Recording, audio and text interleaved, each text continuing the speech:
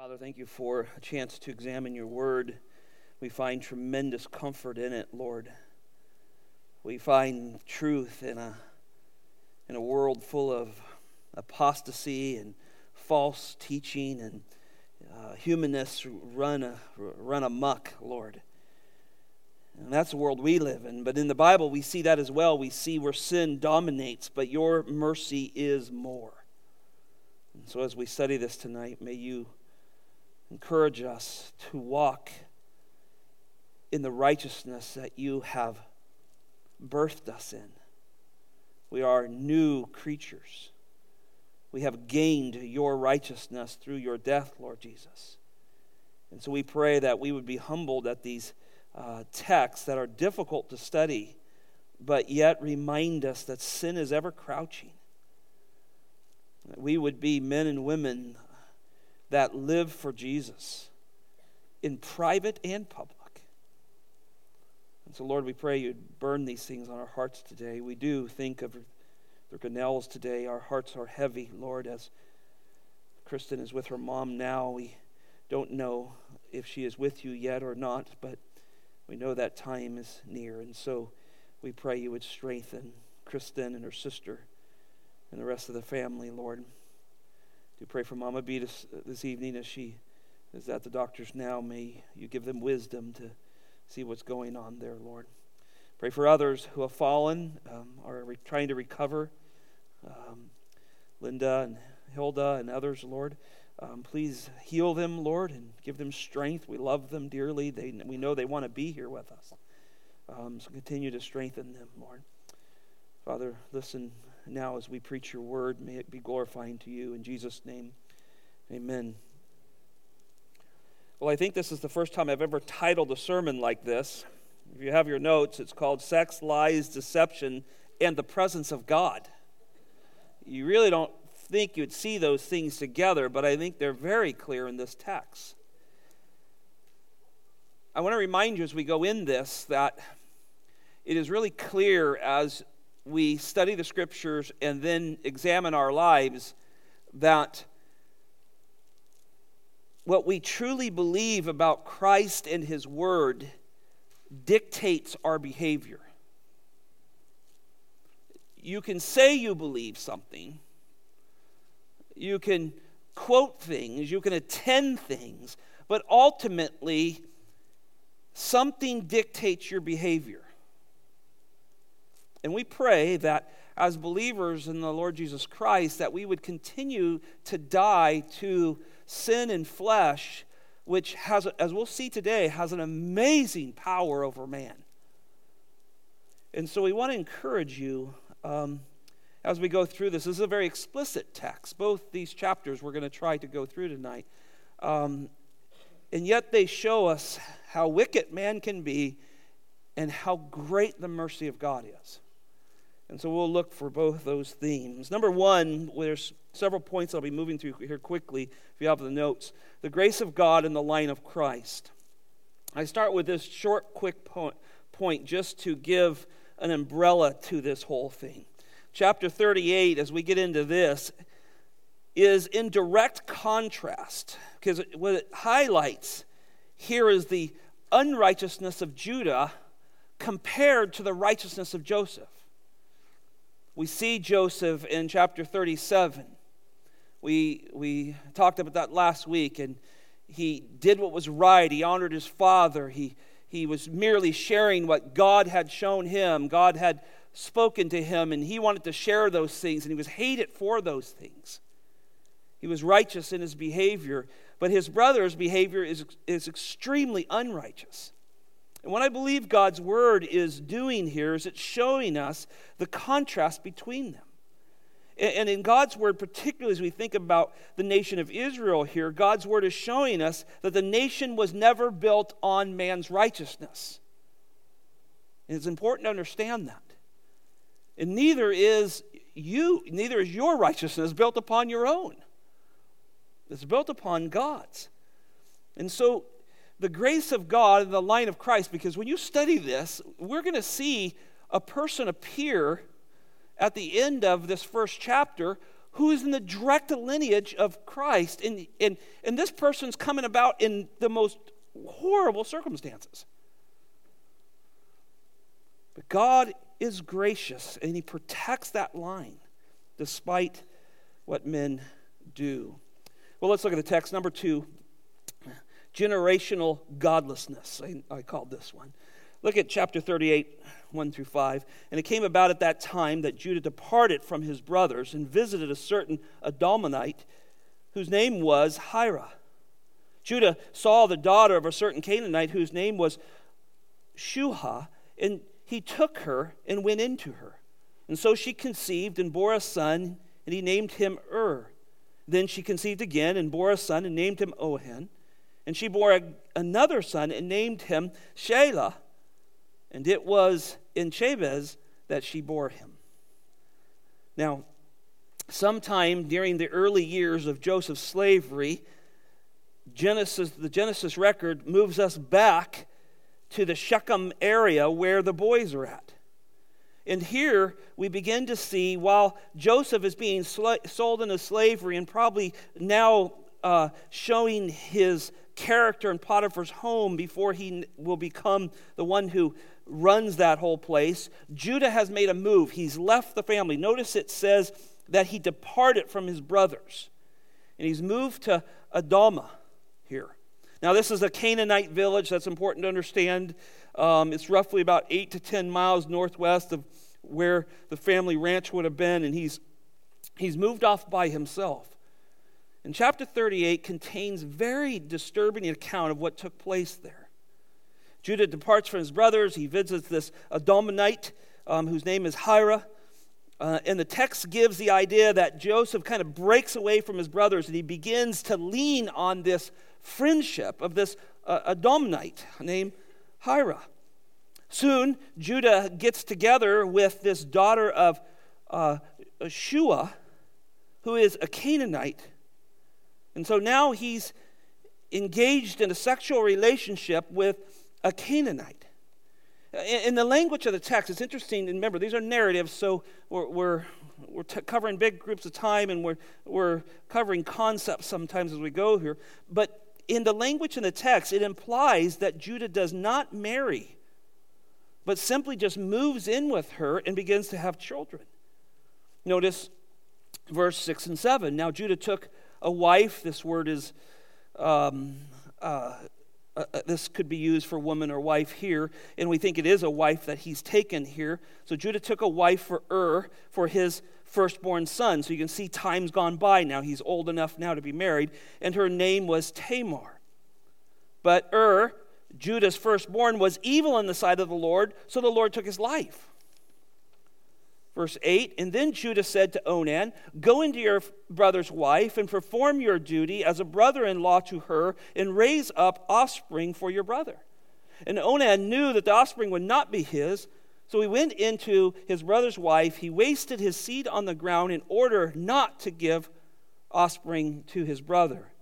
But what he did was displeasing in the sight of the Lord. So God, took his life also. Well, there's this relationship. Through this relationship of Judah, these three sons are now produced. Is the firstborn. His name is called the Watcher. It's interesting, by Judah. Onan's the middle son, and he's named the Strong One, and he's called this by his mother. Shelah is the last son. He's also named by his mother, and it is while Judah is in another city this takes place. And this may imply that Judah may have already left this woman and was living by himself.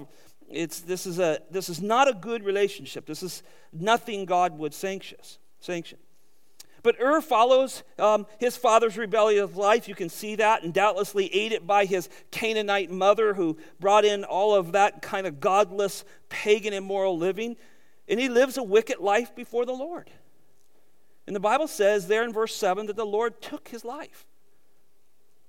He rejected God. He rejected the principles that God had laid down, and God took his life. And what's interesting is just like his name, Watcher, God was carefully watching. And did not live to see offspring from his wife. Tamar, notice in the text, has been selected by Judah for his son So he chose a wife for her. This is common. This was the way things were done. The fathers picked wives for their sons. But here he picked a pagan woman for his son. Well, part of Er's wickedness may be the rejection of Tamar. He didn't honor his father. He didn't do what he was supposed to do and take her and love her as God would intend her to do. And possibly that's why God took his life. But whatever the case, you have to understand now, Tamar is now a widow. She's rejected and despised in this society, in this culture, and has little hope of any security or a normal life from the family of Judah. Look at verse 8 through 10. Judah said to Onan, "Go into your brother's wife, and perform a duty of your brother-in-law, and raise up offspring from him." Well, Er's dead now, so Judah orders Onan, the next son, to raise up offspring from your brother. And so there was order to marriage. The older brother got married. He had children. That now gave a license for the next son to marry and have children. But that son did not marry till that older brother was married and had children. In case he couldn't have children, the younger brother, or he died, in this case, his brother was supposed to bring up the offspring. Now, so Er's dead. Judah's ordered to do that. Onan's ordered to do that. But notice, Onan refuses his duty. It's displeasing to the Lord, the Bible says. And the verse is graphic, but Onan's flagrant rebellion, and I want you to think about this because you might have a different view of Tamar when we get done with this, further humiliates and isolates Tamar. And because of all this, you'll notice in the text, God takes Onan's life too. And now there's 2 dead sons. You have to, this stuff is a little bit where you got to read and find some people who have studied this more depthly, but most scholars have uncovered that this was a family responsibility that went all the way back to King of the Chaldeans. This would have been in the time of the birth of Abraham. And you go, well, how is this right? Is this something a son, one son should take the son of another wife if he dies and so forth? Well, it gets put into the law of Moses in Deuteronomy 25. This is what the law said to do later, much later than this. The younger brother was to produce an heir of the childless widow, to ensure that the name of his dead brother and all his properties and belongings would be provided for this widow and perpetuate the family name. That was what they did in society, and it ended up even in the Mosaic Law. And you go, well, is this good? Well, read Ruth and Boaz. This is exactly what takes place in Ruth and Boaz. And Boaz says, well, look, I'm not in the line here. You're first. He goes to his uncle and says, you got to take her, don't want her. And, of course, Boaz takes Ruth, and they produce the father to Jesse, and Jesse the father of David. Now, Onan is condemned here, I believe, for his willful disobedience to his father Judah. And his humiliation of Tamar, she is now completely rejected. Not only rejected by the first son, now rejected publicly by the second son, and he is struck dead. And I want you to understand this text as you read 8 through 10. I don't think God strikes him dead for distorted sexual behavior here, because it is graphic in the text. I think he strikes him dead for the disobedience to his father and to the rejection of this woman. And she is now left with no covering.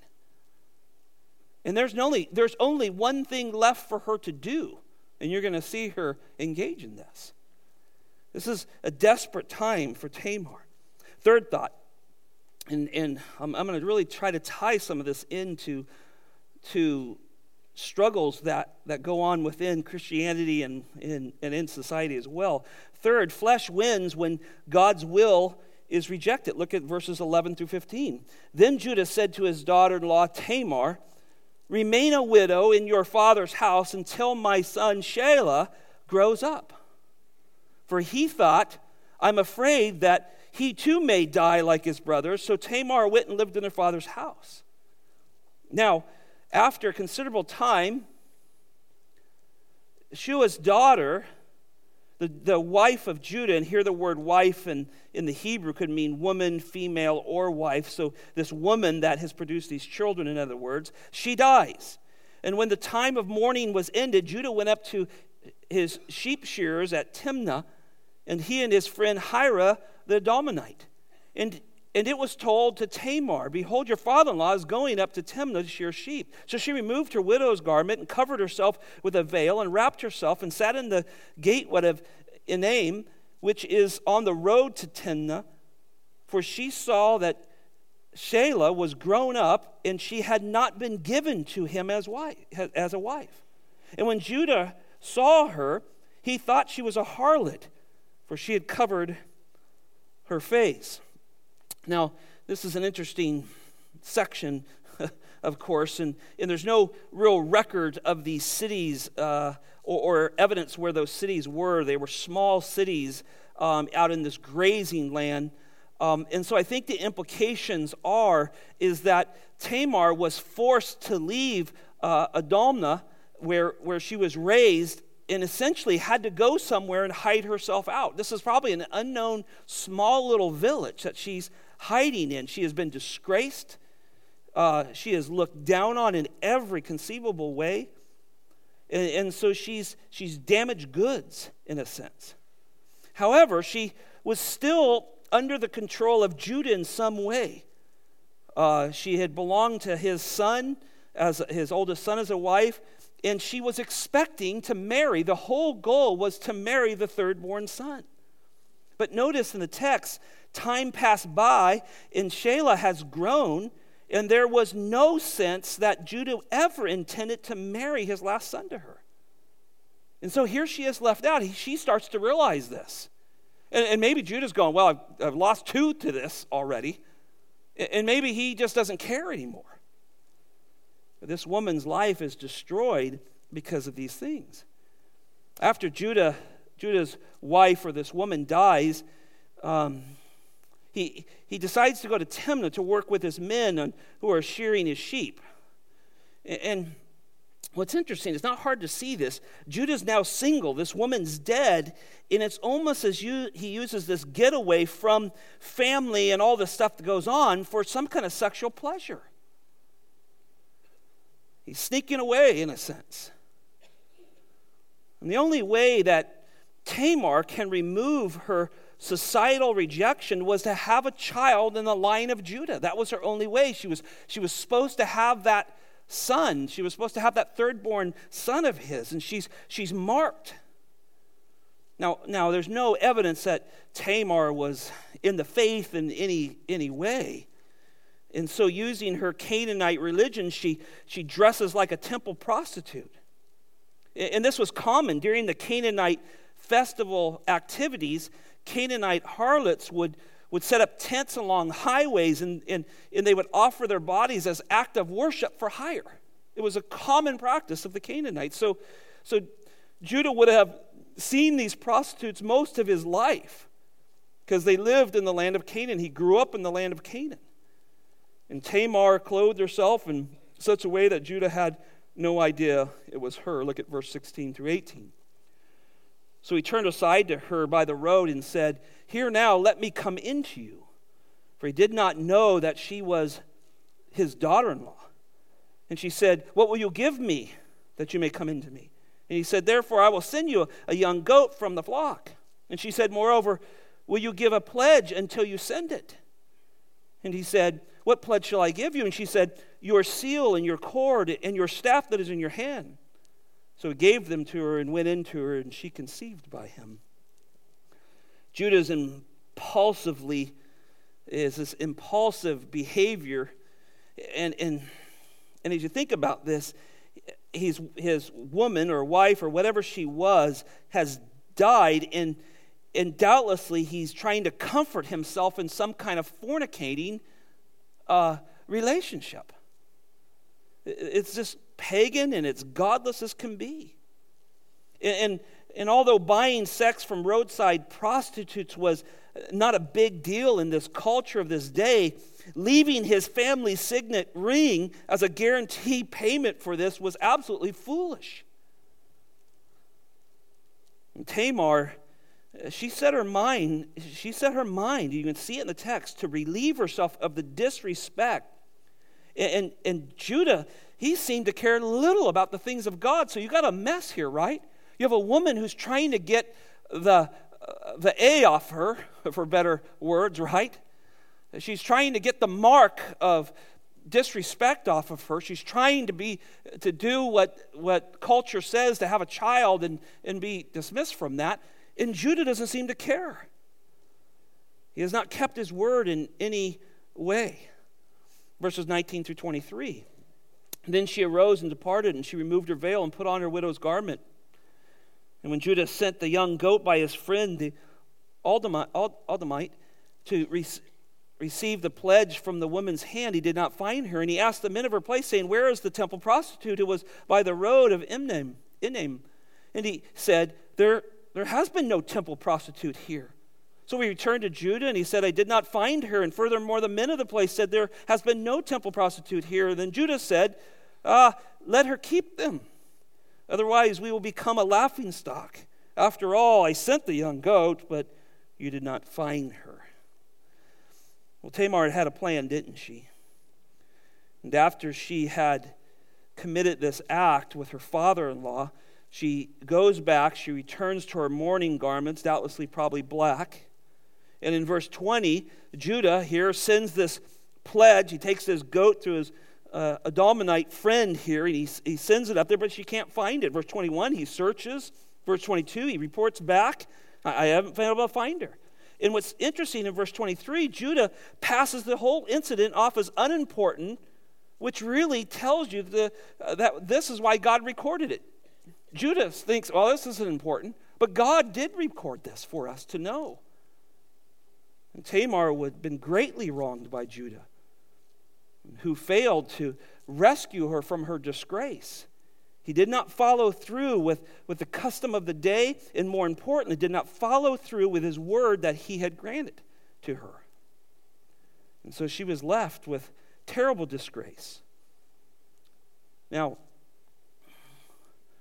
the problem is, he's left his signet ring, the cord that the signet ring hung on, and even more important, he leaves his tribal staff that identifies him to the household of Jacob. And this woman has this stuff. It was the pledge of the price for this act. And man, the pledge was way more costly than what he received. But this is what happens to people who engage in sexual sin. They do stupid things. Sin confuses them, and they get caught in stuff all the time, and it just destroys homes and marriages. And you go, well, what were you doing? I don't know. And the whole thing's a mess. And it's interesting. He gives away his signet ring. This has a stamp on it that says, "I'm from the house of Jacob. Here's my staff that marks who I am." This is stuff that really identifies you. And he says, "I'll let her keep it." What does that sound like? Does that sound like a little bit like Esau, who sold his birthright for a bowl of soup? I mean, doesn't that, you see where sin keeps going, where it does not care for the things of God? Things God has laid down, family heritage. There's just no concern for those things. Fourth thought, true character is always revealed. Look at verse 24 with me. Now it came about 3 months later that Judah was informed, "Your daughter-in-law, Tamar, has played the harlot, and behold, she is also with child by harlotry." Then Judah said, "Bring her out and let her be burned." Whew. Well, his behavior and his loss of his family signet ring meant little to Judah. But the fact that his daughter-in-law had become pregnant from working as a temple harlot meant a great deal to him. You see the hypocrisy of this? How dare her burn her? See, people go into sexual sin and don't think there's people watching. And they forget God watches. And God sees all this stuff. And their thinking gets absolutely confused. So let's burn a woman whom I've lied to, whom I not protected like the custom would say, even though I've done such horrible things myself. And so Judah's next statement really exposes his heart. He says, bring her out and let's burn her. I mean, this is a harsh death sentence. Even in the Canaanite world, this was way beyond what they would do. Later in the Mosaic Law, Leviticus 21:9, one like this would be burned. It says that if a priest, the daughter of a priest, would become a temple prostitute, she was to be burned. So there was precedent for this, but he was not a priest, and he was not acting as God would have him act. Notice verse 25 and 26. It was while she was being brought out, you could see this scene, the gossip has flown, they're dragging this woman out, that she sent to her father-in-law saying, I am with child, she's played her cards right here, hasn't she? I am with child by the woman to whom these things belong. And she said, please examine and see whose signet rings and cords and staff are these. And Judah recognized them and said, she is more righteous than I, inasmuch as I did not give her my son Shelah, and he did not have relationship with her again. Tamar's plan is exposed, and so is the wickedness of Judah.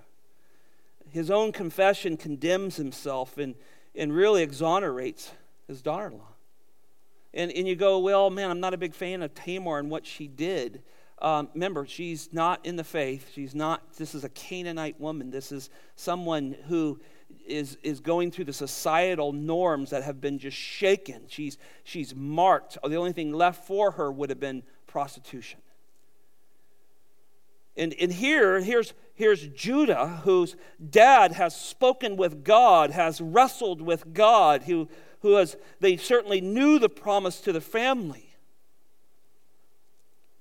And yet he acts in such a godless behavior. Look at verses 27 through 30.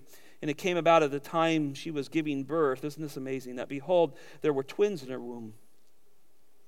Moreover, it took place that while she was giving birth, one put out a hand, and the midwife took and tied a scarlet thread on his hand, saying, this one came out first. But it came about as he drew back in his hand that, behold, his brother came out. And then she said, what a breach you have made for yourself. So he was named Perez. Afterwards, his brother came out, who had the scarlet thread on his hand, and he was named Zerah. Now, Tamar becomes a single mother at this time. She probably remains under Judah's protection, I would imagine. From this incestuous relationship, she gives birth to twins. And it's very, very similar to Jacob and Esau, isn't it? And Esau came out first, but Jacob grabbed his heel and was chosen to be the heir and father of the 12 sons of Israel. In Tamar's case, Zerah emerges first, but is surpassed by Perez. It's interesting.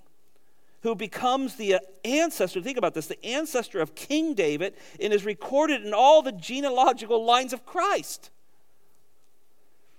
Despite the wickedness of man, I want you to get this, God continues to protect and bring about the promised seed of the line of Judah. And you can go study the genealogy all through the Old Testament, right up to the birth of Christ, and you will find Perez in there over and over and over again. And you go, that all came from just blah. And yet God was in this. And so we realize it does not depend on man, but it depends upon God. And we're so grateful for this as we think about it. And then just to sum that out as we move into 39, never do God's people get to him through their own righteousness. And if this does not help you understand that, I don't know what does. This is the pure mercy of God upon wicked, godless people. And there's a baby now who ends up in the line of Christ. Now, number 5, the story continues. 5, living in a culture of sex, lies, and deception. You think, well, no, we're going to get back to Joseph, good old righteous Joseph. Maybe things will get better. Well, hang on. Chapter 39. As Genesis, this great recording here, returns back to the story of Joseph, we find him being sold into slavery.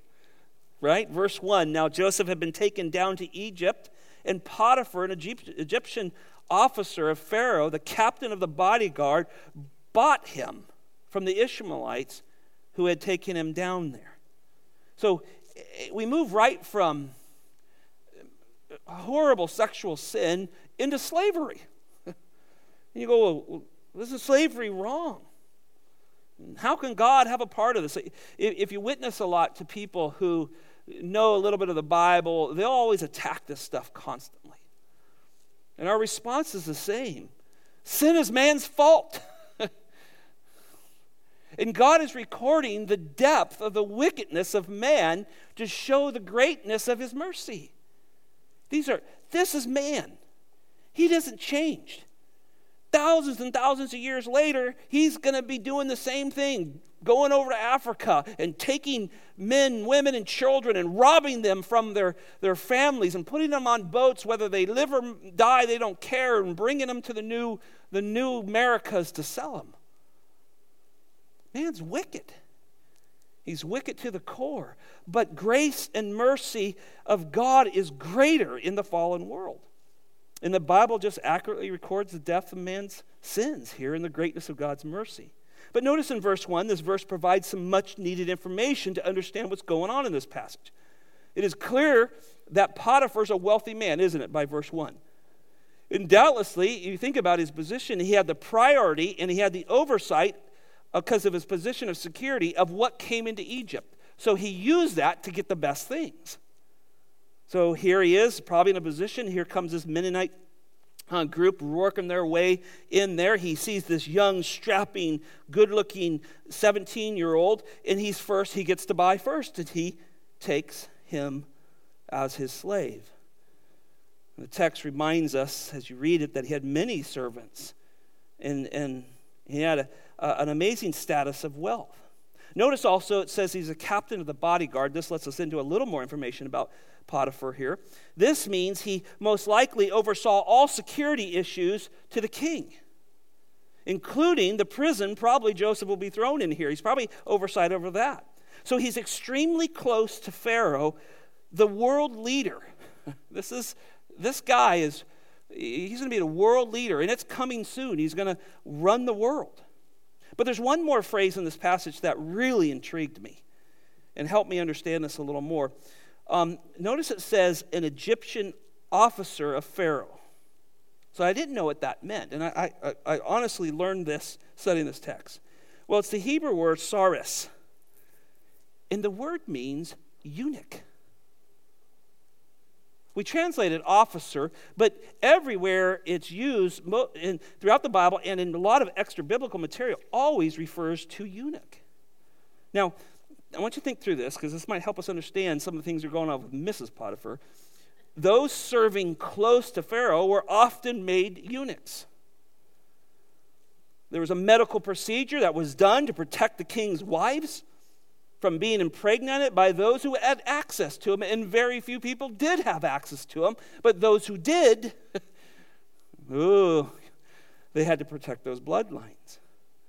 And so in most cases, this procedure would allow a man to perform sexually, but it would take away his desires and his ability to produce children, and so he could be around the king's wives and not affect the bloodlines of Pharaoh and keep his children his. Now notice now you've thought about that. Notice now we'll think about maybe what the home life may have been. That helps you understand some things. 2 through 4. The Lord was with Joseph. This is a very important point. He says this 4 times in the passage. The Lord was with Joseph. The Lord was with Joseph. The Lord was with Joseph. The Lord was with Joseph. I love repetition because I go, oh, God wants me to know something. It helps you when you study. The Lord was with Joseph. Now notice this. So he became a successful man. Time's going by here. And he was in the house of his master, the Egyptian. Now his master saw that the Lord was with him and how the Lord caused all that he did to prosper in his hands. So Joseph found favor in the sight and became his personal servant. And he made him overseer over his house, and all that he owned he put in his charge. Now it's unclear whether Potiphar knew Joseph's backstory, right? And actually who his father was and how he arrived to Egypt. Doesn't seem like he knows that. But Potiphar, being the head of security and probably the chief military officer, doubtlessly knew a good man when he saw one, right? So Potiphar was clearly wealthy by description of the items he puts Joseph over. And Potiphar's job was to Potiphar gives Joseph the job of taking care of his estate, to take care of all these things. Now, being a leader, Potiphar was quick to recognize the characteristics and abilities of Joseph. And I think Jacob did too. I went back and thought about that. Joseph had some favoritism. And remember we talked about this, that the favoritism that Jacob might have put on Joseph is because he had had those dreams. It's a strong possibility that's why Jacob favored Joseph, because God was communicating through him. And yet, Jacob also saw the righteousness of Joseph. And so he would often send him, go check on the boys, go check on the brothers, bring back a report. He gave him that oversight. So I think Potiphar notices this in him because he's a righteous young man. He's doing what's right, and he's now exalted to this position over the things that Potiphar has. But more important, notice in verse 3, and this is a very important point. Potiphar saw that the Lord was with him. Now, 4 times it tells us in the text that God was with him. And that's important. And I thought about this as I was studying this. I said, Lord, how often do I ask you to be with us? I think that's real important. We as elders pray this all the time. Lord, you got to come and help us with this. You got to be here, Lord. We don't want to do this without you. We need that. That's the way we pray before we preach. Lord, I don't want to stand in that pulpit without you. My words will just fall off the end of the pulpit. Please, Lord, be with us. And I think that's something we should pray for. Lord, be with us. But you give him something to bless, and I think Joseph did. And I think Joseph had a religious reputation in a good sense. And he was known for being capable, and and think about this, he was faithful, and Potiphar saw this. And doubtlessly, he openly worshiped Yahweh and was well known at least for his worship of his God, and there was a respect for that. Now, some of the commentaries I read on this, they said, well, maybe it's possible that Potiphar equated Joseph's relationship with Yahweh with Ra, which would have been the Egyptian sun god, the all-powerful sun god, and equated that in some way because, again, this is a pagan man. But whatever the case was, Potiphar had a deep respect for Joseph in his love for his God. Now notice verse 5 and 6. It came about that from the time he made him overseer in his house and over all that he owned, the Lord blessed the Egyptian's house on the account of Joseph. Thus the Lord's blessing was upon all that he owned in the house and in the field. This man's very wealthy. Verse 6, so he left everything he owned in Joseph's charge, and with him there he did not concern himself with anything except the food that he ate. Now Joseph was handsome in form and appearance. Now 5 and 6 here remind us of the character of Joseph, and he's given him everything. He has oversight over all things. Just one little phrase I want to deal with just real quick. He says, except for food that he ate. What was that about? Well, 2 possibilities. One, I probably lean towards this a little bit. I think he's saying everything but my personal stuff. He doesn't have to put the fork in the food and give it to me. I can take care of that. But everything else he does. So possibly that's what he's looking at. There is one other thought in Genesis 43:32. You remember when Joseph finally reveals himself to his brothers and they had the big feast? and the Bible says the Egyptians would not eat with them because the Hebrews their eating habits were loathsome to them. So it could be something like that. There's something about Egyptians not liking to eat with Hebrews. I'm not sure what that's all about. We'll look at that more when we get there. But that's interesting, and I think what the text is saying, there wasn't anything that Joseph did not oversee. Notice verse 7, the soap opera begins, and it came about after these events, that his master's wife, Mrs. Potiphar, looked with desire at Joseph, and she said, "Lie with me." Now, adultery was wrong in Egyptian culture. We need to understand that. But nonetheless, it was very common among the wealthy. And so this scene described in chapter 39 was probably very common. And this may have not been the first time that Mrs. Potiphar had engaged in adulterous affairs. She seems to know what she's doing. Now, added to this, as we've said earlier, Potiphar is most likely a eunuch. And that could have some very difficult problems in the home life. We may not all understand that, but I think if we put this into a context of today and start to think about this, you may not run into Mrs. Potiphar, but I'll tell you what, most people are one click away from pornography today. And so this is a very intense situation. She is doing everything she can do, you'll see this in the text, to seduce Joseph. And you say, well, that's never going to happen to me. I'm not going to be a servant in someone's house. But sexual sin is massive. So this is why we ran the seminar in our life seminars, pornography, purity in a porn-saturated world. I think Pastor Brian's teaching that. It is a massive problem. It's a massive problem in counseling. It's a massive problem with men and women. We constantly deal with it in counseling, and you may not have a Potiphar's wife in your life, but today it's right there. It's on every TV show. It's on your phone. It's everywhere, and this is difficult. And you start to see this scene that's taking place, and you begin to see these sinful desires and sexuality that's just ripe for disaster here. And it's so true today. And marriage is hurt over this.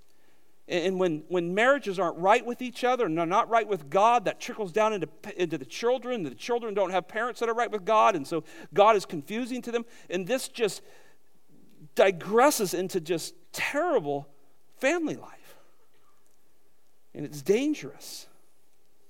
I don't know how much you're used to talking about sex in church, but sex is this beautiful thing that God gave to a husband and wife.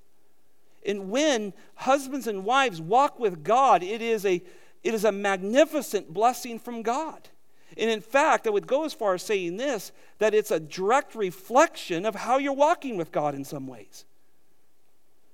C.J. Mahaney wrote a book called Sex, Romance, and the Glory of God. If anybody ever read that, it's an excellent little book. It will really challenge you to realize how important that we handle intimacy that God has given us. And husbands and wives, when you walk with the Lord, everything in your marriage is strengthened.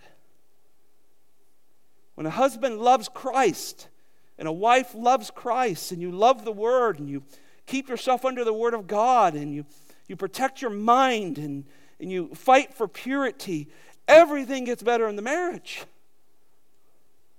Everything. And we study this and you go, wow, there's back-to-back chapters of just, Well, why is it here? Because it's a problem. It's still a problem in today's society, even within the Christian church.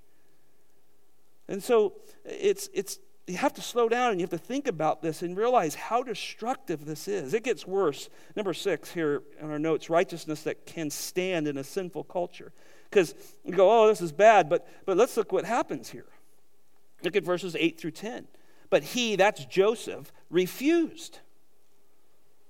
She's throwing herself at him. And Mrs. Potiphar's probably not some, backyard dog. If she was ugly, she had the money to make herself pretty. right? It doesn't take you long to see, that people with money can get pretty, right? So she's probably a looker at some level. But he refuses her and said to his master's wife, now listen to this, behold with me, here my master does not concern himself with anything in the house. Here, right here. And he has put all things under my charge. There is no one greater in his house than I. And he has withheld nothing from me except you, because you are his wife. Boy, God's law of husbands and wife has never changed, has it? And they're messing with it now in our culture. Do you think God is very happy about this? I mean, this is just so clear, isn't it?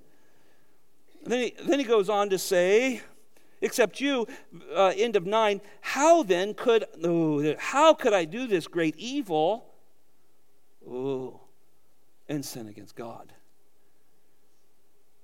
And she spoke to Joseph day after day, and he did not listen to her to lie beside her or with her. So Joseph here refuses her. And I like this, because this shows that people who love God can refuse sin. And Joseph, he had heard from God. He clearly believed in him. And you can notice in the text here that between those who believe the word of God and those who don't, you can see the difference, right? Judah had heard about the words of God, but he didn't care. Joseph's brothers were murderers and immoral, but Joseph's faith was in Yahweh, and it motivated his righteousness. He's not being righteous because he's trying to gain the favor of Yahweh. The favor of Yahweh is impressing upon him his righteousness, right? So I said this earlier, what we believe about Christ and his word dictates our behavior. And Joseph believed in God. And his righteousness helped him through this very sinful temptation that was in this immoral culture. And I say this over and over, sin is defeated through the love of Christ and the love of his word.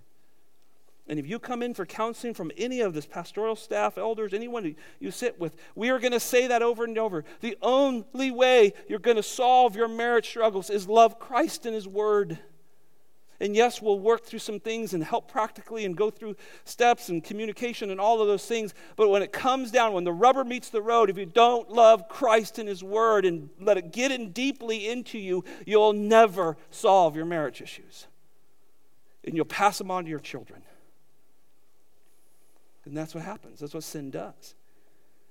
And I love this, that Joseph said, look, I can't do this. Notice what Joseph does. He attempts to diffuse this situation. He's gentle in it. He's diplomatic in the way he handles this. And he says, look, my master trusts me. The master's put everything under my charge. I hold the highest position here. You're the one thing that's off limit. You're his wife. He sees the value of marriage. And he saves the best for last, he says, and it's a sin against God. It's a sin against God. Brothers and sisters, I think what's most disturbing in the ministry is most every time when somebody's committed adultery and they come into our office and they're found out about it, they are pushing us to justify what they've done. And as pastors, it's so difficult because we go, there's no justification for this. And yet you're constantly, this happens within our own families at times, we have to deal with this stuff. They want to justify everything. And you have to say, wait a minute. There's no justification for this. Think about David as Psalms 51 says, be gracious to me, O God, according to your loving kindness, according to your greatness of your compassion. Blot out my transgressions. Wash me thoroughly with of my iniquity. Cleanse me from my sins. For I know my transgressions, and my sin is ever before me. And against you and you only have I sinned and done this evil in your sight, so that you are justified when you speak and blameless when you judge. That's a confession. That's a confession. And what happens is this isn't done, and so it's always blame shift. Well, she doesn't do this, and he doesn't do that, and I did this because of that. In 30 plus years of ministry, I had one man walk into my office. He walked in my office, sat on a chair, began to cry, and fell on his face in front of my desk. I had to look over my desk and say, what's wrong? And he poured his heart out of an adulterous affair, and he says, I'm a sinner, and God's watched every bit of it. I'm here to repent. I need accountability. I need to go to my wife and tell her the truth. And we did it together. And that marriage was rescued through, it took a long time. It was a lot of work, but God rescued that marriage. But most people walk into your office and say, you don't know what I live with, and this and that, and on and on and on and on. Am I clear here? There is absolutely no justification for adultery in any shape or form. David could have said, oh, look, man, I was promised the kingdom. Samuel came and poured oil on my head. And I've been chased around by Saul. Everybody was trying to kill me. I'm living out in the wilderness with 400 stinky guys living in a cave. I try to help a guy out, and he tries to kill me. And just a mess. Do you see any of that in Psalm 51? My sin is against you and you alone, God. That's repentance. Confess. Confess says, I own this. Repentance stops the train from going into the Grand Canyon and starts to back it up to where we make the right choices in life. And so, if anyone is in sexual sin, confess it and repent of it. Blame no one. And do everything you can to be right with those who you have affected in your sin. And you see this, and it's just clear in this. So verse 10, notice Joseph carefully, righteously rejects Mrs. Potiphar here and all her solicitations, but she doesn't stop. It doesn't stop her. She just keeps going. Notice that she just keeps after him. Notice the phrase, day after day. And I think this is a reminder, friends, of the relentlessness of sin. It is relentless. It will come after you, and you'll either stand firm in your faith and resist the devil and his tricks and his sin, or he'll overtake you. And so we resist him. And so the answer is stop listening to sin in your flesh. Run away from that stuff, and that's what Joseph will do. 7, righteous behavior does not always receive earthly justice. You hear that? Righteous behavior does not always receive earthly justice. Look at this as we're running out of time quickly here. Verse 11. Then, where did I go? Now it happened one day when he went out into the house to do his work, and none of the men of the household was there inside. She caught him by his garment and said, lie with me. And he left his garment in her hand and fled. And went outside, and when she saw that he had left his garment in her hand and had fled outside, she called to the men of her household and said to them, see, he has brought a Hebrew to us to make sport of us. Ooh, she's blaming somebody here, right? He came in to me to lie with me, and I screamed. And when he heard that I raised my voice and screamed, he left his garment beside me and fled and went outside. So she left his garment beside her until his master came home. And then she spoke to him with these words, the Hebrew slave whom you brought to us came in to me to make sport of me. And as I raised my voice and screamed, he left his garment beside me and fled outside. Now Joseph has gone about doing his job faithfully, but this wicked woman was waiting for him, wasn't it? And sin is opportunistic, isn't it? It lies in the weeds. It waits. And Peter reminds us, be sober in spirit, be alert. Your adversary, the devil, prowls around like a lion seeking for someone to devour. And doubtlessly, she probably had her hand in this, arranged for the house to be emptied out. This lioness was about ready to pounce. Joseph's walking with God. He's alerted to it. He flees from this sin. And note, this is the second good jacket he's lost. Thinking, man, this guy's out of jackets. And every time it's because of a sinful situation. His brother's trying to kill him the last time, and they ruined it with goat blood. This one now Mrs. Potiphar has. But 2 Timothy says, now, Paul says to Timothy, now flee from youthful lust and pursue righteousness, faith, love, and peace for those who call on the Lord with a pure heart. That's a great description of Joseph. He ran. He ran. Men, run. The stuff wants to destroy your marriage. Run from it. The cost of obedience sometimes involves unjust punishment, doesn't it?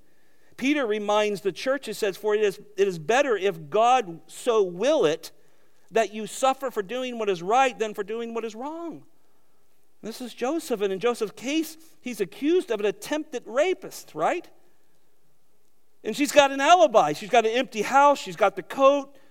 She pounces, man. She's the lioness. Then she invents this lie, and she publicly confronts her husband while passing some of the blame on him. The Hebrew you brought in here, you can see this lets into their marriage, doesn't it? This is not a marriage that probably is full of love.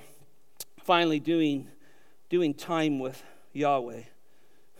The end of this, verse 19 through 23. Now when the master heard of the words of his wife, which she spoke to him, saying, this is what your slave did to me, his anger burned. He wasn't happy about it. So Joseph's master took him and put him in jail, the place where the king's prisoners were confined, and he was there in the jail. But the Lord was with Joseph, verse 21, third time it says it, and extended kindness to him and gave him favor in the sight of the chief jailer. And the chief jailer committed to Joseph's charge all the prisoners who were in the jail, so that whatever was done there, he was responsible for it. And the chief jailer did not supervise anything under Joseph's charge because the Lord was with him, fourth time. And whatever he did, the Lord made to prosper. So here, Mrs. Potiphar's attempt of seduction combined with the reaction of this powerful eunuch of Pharaoh's kingdom indicates that this was probably more of a political marriage, and it was without true love. It lacked what God intended for husbands and wives to have. It's very clear that this was not a good marriage. But this was just a very calculated offense that she had. And in the end, Joseph is put into prison. It's unjust. But I wrote in the notes here in this point, doing time with Yahweh. Doing time with Yahweh. Because even though you may stand for right and you've run from sexual sin or lust of anything, lust of money, lust of houses, or lust of whatever, you've run from those things. Sometimes there's those out to get you. It's quite possible Potiphar knew his wife was at the bottom of this affair. It's interesting because he should have executed Joseph. There's nothing in the history of Egypt or these cultures that his head would not be taken off for this. He's just a slave anyway, bought for a few shekels or whatever the money was back then. He wasn't worth much. And yet, he gets put into a prison. I think this is the best possible punishment, and God was in this. But Joseph's back in a hole again, isn't he? He started off in a hole, got sold, and now he's back in a hole again. But this time, the Lord is with him, as usual. The prison was probably the king's prison, and it was most likely run by Potiphar. He's head of security. He's overseeing this. The prisoners were probably political, and they're probably more white-collar crime, I would imagine, in this. But the most important statement in this verse, the Lord was with him 2 times. He says that. And once again, Yahweh blesses Joseph because he's living for God. He knows there's a God. He believes there's a God, and it's affecting his behavior. Did you catch that? It's affecting his behavior. And pretty soon he's running the prison. He's a leader. He was a leader with Jacob. He was a leader with Potiphar. And now he's a leader in the jail. And the last words, look at the last words of verse 23. Whatever he did, the Lord made to prosper. Ian Bounds said this. I read this recently. The church is looking for better methods. God is looking for better men. We run DTP classes, we counsel, we're trying to disciple people and help them grow. But ultimately, it's God looking for better men. Men that allow God to dictate their behavior. Allow His word to burden them, to live for Him. Not because you have to, but because you get to. Because God saved you. And the questions that I put before you, both men and women, because sexual sin is not just in the male role anymore. It is in the world. It's so close now with the adultery that's happening between men and women. It's almost identical now, and in the church we're seeing that almost the same as well. And so I would ask you, if you're in sin in any way, confess it, repent of it, Be reconciled with those in your life. Be right with all people. Do whatever it takes. Let the gospel dictate your life, not your flesh. It's possible. If you truly know God, you can flee from this stuff. You can have joy in a marriage, and joy in relationships, joy in dating, joy in friendships. All of that is possible in Christ if you let the gospel drive you versus our flesh. Father, these texts are deep, Lord, and they're revealing. And Lord, there's not a perfect person in this room. We're just perfectly saved. And so there are battles, Lord, that we face. The lust isn't always in the sexual world. It's maybe in the financial world. It may be in envy of what the neighbor has. And yet our world is polluted with pornography. It's taken the beauty of marriage and desecrated it. And we have to live in that, Lord. And the temptations are strong at times for men and women.